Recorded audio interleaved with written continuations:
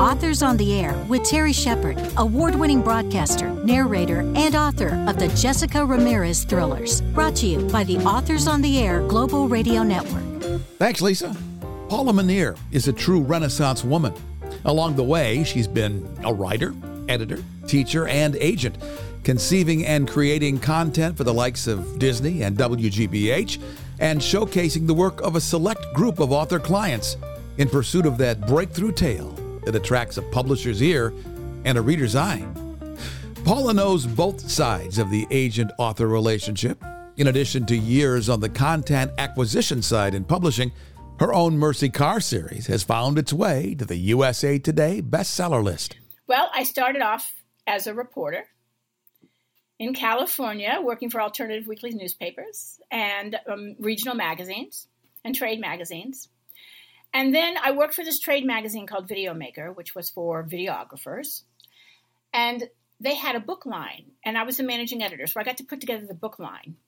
And it was the first time I'd done any books. And to me, books are the thing, right? I mean, I love being a reporter, don't get me wrong. I love stories. I love, all media. But books were the thing. I was a bookworm from the time I could read it, 4 or 5, whatever it was. And so when I realized that now I could parlay my way into a job at a book publisher, that's what I did. And I got my first job as a managing editor for a book publisher called Prima, which is now part of Crown. But at the time, it was an independent publisher, the first to do strategy guides for video games and a number of other things. They did all kinds of nonfiction, cookbooks, business books, you name it.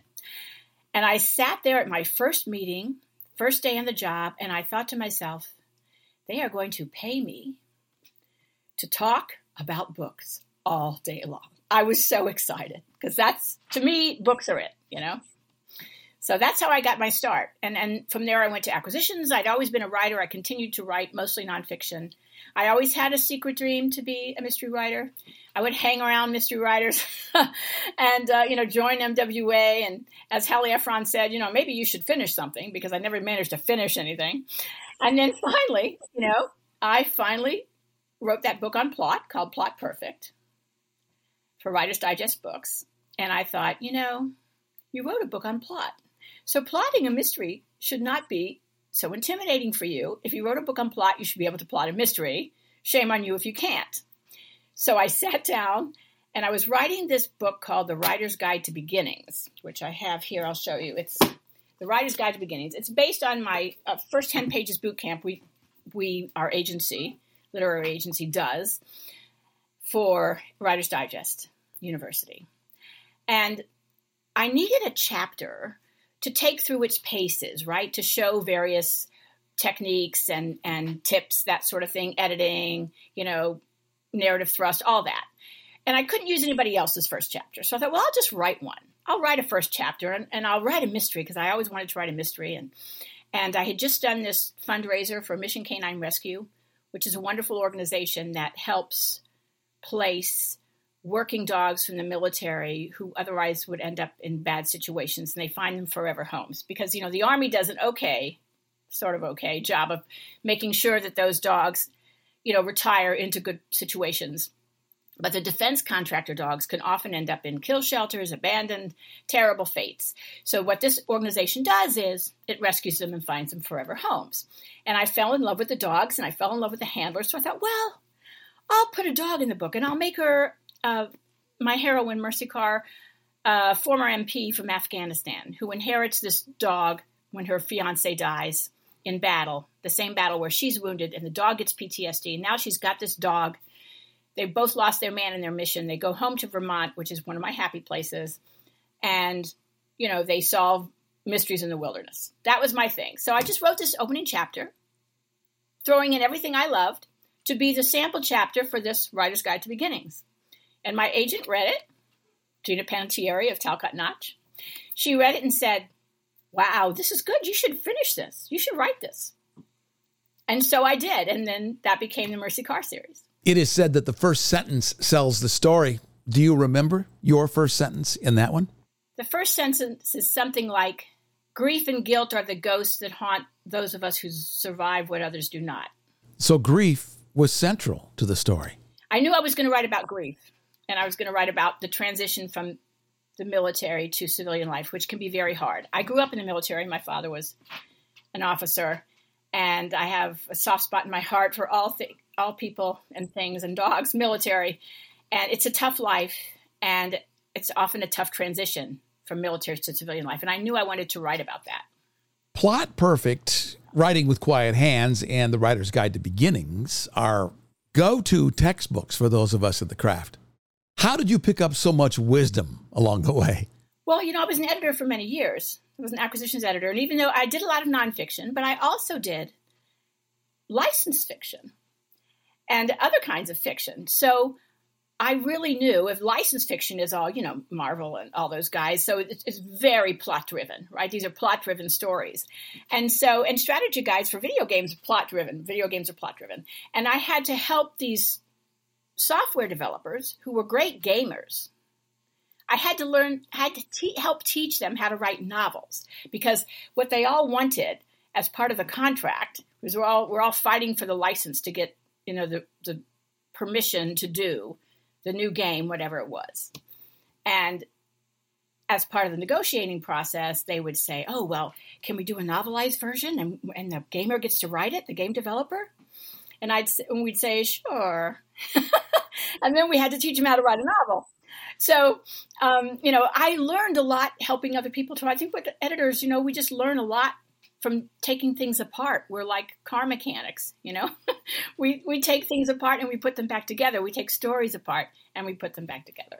So a lot of what we learn to do as editors is completely applicable to writers, right? And to writing. And I knew how to write a story because I'd been writing stories, as a reporter for years and years, and I'd been helping edit these novels. And I'd also taken a lot of screenwriting classes with my friends in California, all of whom wanted to be screenwriters. I did not want to be a screenwriter, but I went along for the ride, and I learned how to dramatize and how to write in scenes, which was new for me. And so all that together, plus if you write a book on plot, I've been reading mysteries and everything else for years and years and years.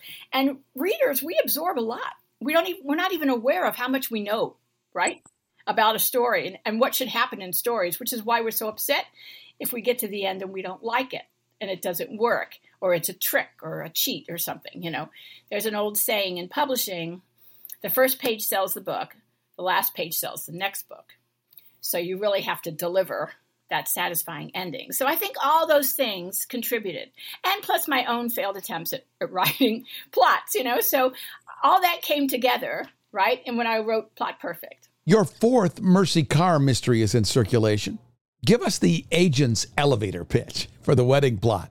Well, in the wedding plot, Mercy Carr's grandmother is getting married at a very she 5-star destination in Vermont in June, which is wedding season in Vermont. So what happens is the spa director disappears, and that part of the destination wedding is, comes apart. So her mother, who's planning the wedding for her mother, Mercy's grandmother, calls Mercy and says, go find the spa director. And before you know it, it's all murder at the wedding. So weddings can be murder. That's basically the plot of The Wedding Plot, and a lot of family drama. It was fun to write because I got to write a lot of familial drama and bridezilla and all that fun stuff that goes with weddings, right? So that made it a lot of fun. It was also hard because I had to write it in the wake of my father's death, which made it very hard to write. And so I just wrote the Colonel, my father, into the plot. And that's how I got through that book, because he was a real character. And I think somewhere he's smiling. It sounds like writing The Wedding Plot became a therapeutic experience for you. It did. I knew I could never meet my deadline or even come close if I couldn't write. And I had not suffered that kind of grief before. So for me, it was like trying to navigate molasses. I just felt everything was slowed down. I couldn't really move forward on any front in my life. And so I had to find a way out. And that was it. I just wrote about Dad. And he's a great character. And it really did give me that little impulse, right? I mean, we all have this creative impulse, right? And if we're lucky, we can trap it every day and it gets us through the next 1,000 words or whatever. But when we can't get that spark, we have to find a way to do it. And I thought, well, that's what I'll do. It'll give me a way to honor Dad and finish the book. And in a way, it was grief therapy. Your Mercy Carr mysteries are fun to read. Were they fun to write? I mean, they've all been fun to write because I get to write about, women, strong women, sexy game wardens, nature, Vermont, and dogs. So it's all fun.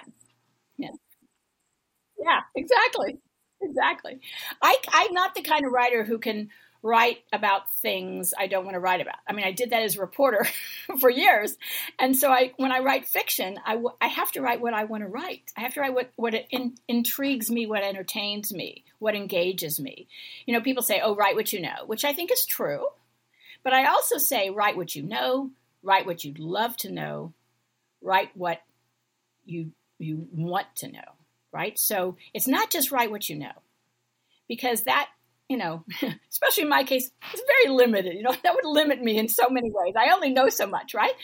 But you can write about what you'd love to know, right? And what you want to know, and what you can learn. And that's part of the fun for me, is learning new things. So there's always something new in the books that I can dig my teeth into and have fun with. The challenge of writing a series is keeping it fresh and interesting. How do you do that with Mercy Carr? Well, that's a tough one. I look at people like Ellie Griffiths and Julia Spencer Fleming and Louise Penny and C.J. Box and, Craig Johnson and James Lee Burke and all these people who have, of course, Lee Child, Jack Reacher, long-running series. And I think, wow, that is such craftsmanship to keep a series going and to remain interested in the character, not just for yourself, but for your readers, and for your readers to come back time and time again. That's just amazing to me. And of course, that's my challenge now. I have a series myself. And the longer you go, in some ways, the harder it gets, right? Because you have to, what draws the readers back is supposedly, if you've done your job right, they love the characters. So you have to keep them the same, but they have to be the same but different every time. So it's a challenge. And mostly the good news is that if we look at our life as a series, right? We're the heroes and heroines of our own series. And we have our ups and downs. We have all these different challenges, different stages of our life. So I try to just kind of draw upon that. Because, we all have our happy endings. And then next year happens, right? And it's right back into the maelstrom, right? So, or, like COVID happens, things are going perfectly and then bingo. So I think because that's life, the series has to sort of emulate that kind of up and down that we all suffer in our lives. Mercy Carr truly is a fascinating protagonist. What do you like best about her? What I like about her is that she's strong and she's smart. And for me, I grew up in the military. And thankfully, West Point did not accept girls until a couple years after I graduated. So I dodged that bullet. But I'm sure, as an only child and the daughter of a colonel, I would have been sent off, to the academy of my choice, just like most of my male counterparts were. My friends who were the oldest boys, they all picked an academy and went. So I didn't do that, which is just as well. The Army, God knows, I'm sure breathes a sigh of relief. But I always wondered, what if I had been born later? What if I had gone that route? What would that have looked like? Right? So for me, and that's the joy of being a writer, is that you get to walk a mile in somebody else's shoes. And in Mercy's case, I get to walk, a series in her shoes, which is great fun because I ask myself, what would that have looked like for me? How is she so different from me? What kind of woman can succeed in this kind of environment, right? What does she have to have? What kind of grit? What kind of smarts? What kind of compassion, right, does she have to have? And so that's what interests me about her. And now she's making this transition from military life to civilian life and trying to figure out what her new role in the world is. Because she's a warrior and now she's not. So how does she find new fights? She wants to fight the good fight. And I think a lot of people who leave the military, it's the lack of a mission right? It's like when people retire and they don't know what to do with themselves. There's no mission. It was even, and I could relate to that because when my children were grown and left home, I didn't know what to do with myself. I mean, my raison d'etre, the only reason I had a career was initially the impulse was to feed the children. That was basically the goal. And I did whatever I had to do that. So once they were gone, I had to totally rethink who I was and what my raison d'etre was. So I think we're all in that position sometimes where we have to find a new mission. And how do we do that? And how do we live a meaningful life? Ultimately, that's what it comes down to, right? Paula Minear is our guest. Her current hit is The Wedding Plot. Her website is paulamunier.com. You have a reader fan base, but you are also a highly respected author agent. So I was an acquisitions editor for many years, and I loved being an acquisitions editor. It's kind of like being a midwife, right? You're not the author of the mother of the baby book. You're the midwife who helps give birth to the books, and it's so much fun. But then I got, middle-aged acquisitions editor, got laid off like everybody else, and I thought, well, what the hell am I going to do with my life now? I'm too old. At 55, I was too old to, honestly, to get another job in publishing. And so I thought, well, I'll just go back to writing full-time. I'll write full-time. And it was winter, and my favorite dog of all time, Shakespeare, was dying of old age. And it was snowing, and apparently I was depressed. It's because I wrote this pathetic blog. And my agent, Gina Panettiere, whom I'd known for years, she called me. She said, "Oh, my God, you need something to do." And she said, "Why don't you come be an agent with my agency?"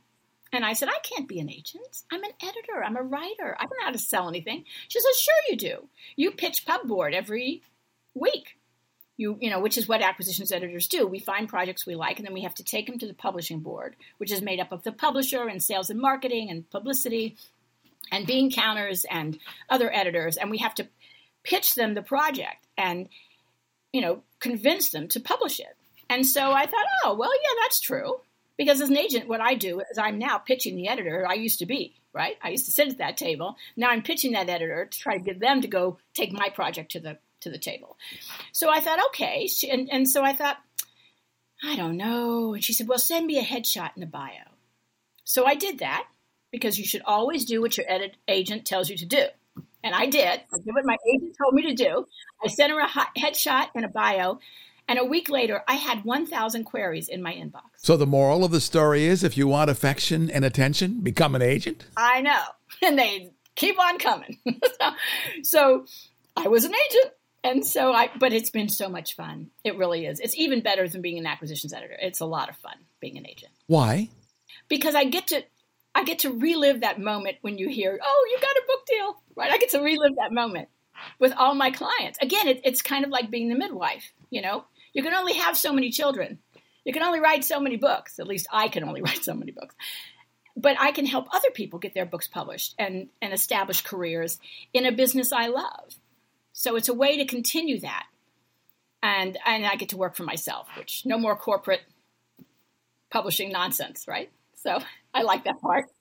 How do you decide which clients to bring into your circle? Well, that's interesting because I saw this whole conversation on Twitter, and they were saying, oh, does the agent pick the project or they pick the writer? And I stayed out of that because I saw that as a black hole. But I didn't want to go down. But I thought to myself, agents want both, right? We want great projects because a great project is what breaks you out as a new writer. It's that great project that will break you out. But we also want writers who write. We don't want one-book wonders. Sure, okay, there's, J.D. Salinger and Catcher in the Rye, but most of the time, writers build a career, right? And it's not just agents, but it's editors and publishers too. They want writers who are going to keep on writing, right? And keep on feeding the reader the kind of stories they want to read. So we want writers who can write a great breakout story and keep on writing those. So it has to be something very special because the marketplace, admittedly, is tougher than ever. It hasn't gotten easier. It never gets easier. So it has to be something special. And then it has to be written by a writer who can make that transition, another transition, right, from writer to author. because they're two very different roles. So, I have to look at their career path and imagine that career path and help them realize whatever goals they have as a writer. Some writers want to write a series. Some writers want to be a New York Times bestselling author. Some writers want to, read their own audiobooks. Everybody has something they want, right? And so I try to figure out who they want to be when they grow up as a writer. And I always ask potential clients that question. Who do you want to be when you grow up? What does that writer's career look like? How did they get there? What can that teach you about how to break out? How important is the chemistry between you and your client? Do you have to get along? Well, you do. It's kind of like a marriage, in many ways. It's a business partnership. But it's not just, this is not widgets we're talking about here. These are people's stories. These are people's dreams. I like to say that if writing nonfiction is thinking on paper, which it basically is, it's thinking on paper, then writing fiction is dreaming on paper. So we're talking about people's dreams here. And writers are artists, and they're creative people. They're creatives, as the advertising people like to say. They're creative. So what that means is that it's not widgets. And so there's an element of intangibility a word? I don't know, but an intangible quality here, not just of the writing itself, but the creativity and the creative personality. So you can't just be, it can't just be just business partners. It has to go a little deeper. And I was an acquisitions editor for many years. And so I tend to take a very editorial approach. So my clients can expect notes, and I won't send a project out till I think it's ready. And I need writers who understand that writing is rewriting and do not fight that process. Star Trek. I always tell them resistance is futile, and it is. Exactly. And because it never ends. I sell your project tomorrow, even if you didn't revise a word of it. As soon as it gets to the editor's desk, she's going to send you notes, or he's going to send you notes, right? And they're going to be long, single space, 12 pages, macro and micro. So you have to be prepared for that process, and you need to embrace it. And so I want writers who will embrace that the fact that you are an author has made you a better agent? Process. Oh, I think so, absolutely. I think being a writer helps me understand my clients. It also helps me understand the difficulties of writing. I mean, writing is hard. And I know only too well that pain of facing a blank page every day. And we all have, ups and downs, like me with my dad. Other people, other things happen. COVID, a lot of people could not write during COVID at all. They were too, upset or too exhausted by the whole process, by homeschooling and, everything else that was going on.